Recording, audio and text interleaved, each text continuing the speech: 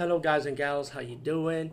Today I'll be talking about an awesome way to start your free podcast, and I mean free, no catch, no gimmicks. It's totally free, easy to edit, easy to record, and easy to promote and monetize your podcast. It's called Anchor.fm, and I highly recommend you guys and gals check it out and start your own podcast and let your voice be heard. And also, don't forget to listen to Wild Dog Podcast and tell them that I sent you and that you hear it from me. So you get more people to join Anchor.fm. You will not be disappointed because they will also put your podcast in other platforms and then make it very, very much easier for you. Have a great day, everybody. Guys, I want to talk about this TV movie I saw. This is an old TV movie, but this was uploaded by a YouTuber called TV Tengu, who's uploading like old stuff, and it's public domain, by the way. But it's like brings back so many memories, and I've seen it before, but I can't remember it until now. And The Last Ninja has Michael Beck as the ninja, Mako as the father that adopted him, who taught him the ninja ways, and the main villain in this TV movie, is Richard Lynch. Who doesn't love Richard Lynch? Let's start. These hijackers, led by Richard Lynch's character, the villain, held these scientists as a hostage because he wants some information on this weapon, and so he's holding these hostages so they give up the information.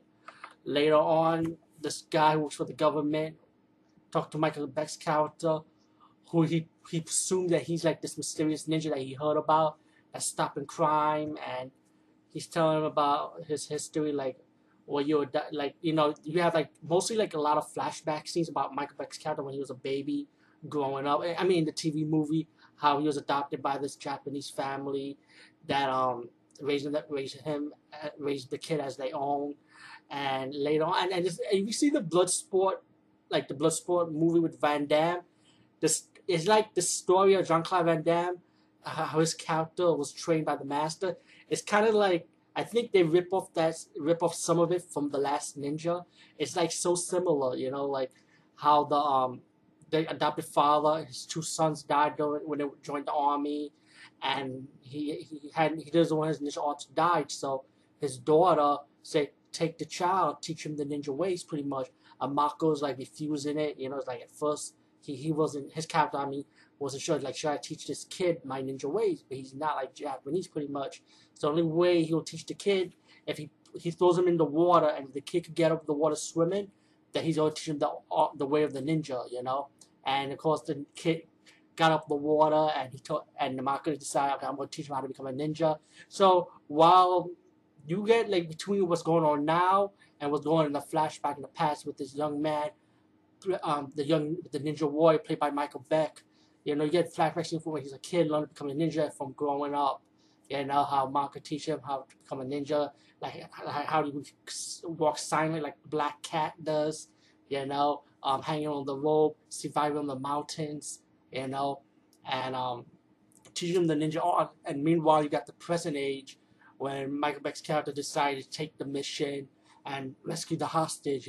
He dressed up as a ninja, getting his weapons, climbing up buildings, going undercover inside the building, getting the blueprint of the building, and then you get your final battle where he's fighting the terrorists one by one with the ninja tricks that he learned from growing up, and fighting Richard and outwitting Richard Lynch's character, who's the villain in the movie, to outwit him and beat him at his own game, and later on, once he completes the mission, the government's like, oh, I got him, and the guy that hired the ninja wanted to like the ninja for his own use, like he's gonna work, like pretty much like work for him. Like if he asks, he has to do it, and so that's pretty much what the government guy wanted to do, So Michael Beck's character is going undercover.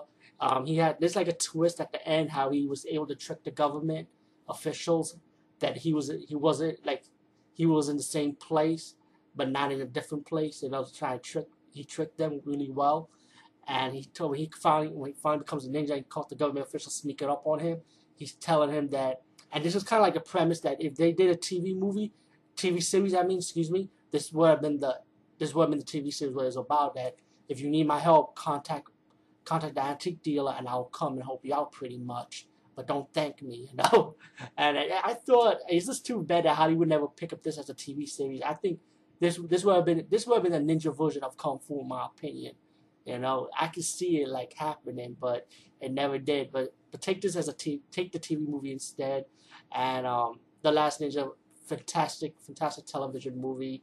And I wish Hollywood do more stuff like this. Like you know how we have like 2 hour horror TV movies and action TV movies for 2 hours, like only one shot deals, which would have been great. You know, I kind of missed that. But anyway, The Last Ninja, 1983, check it out. Peace. And thank you, TV Tengu, for uploading this, man. Just a very rare treat, by the way.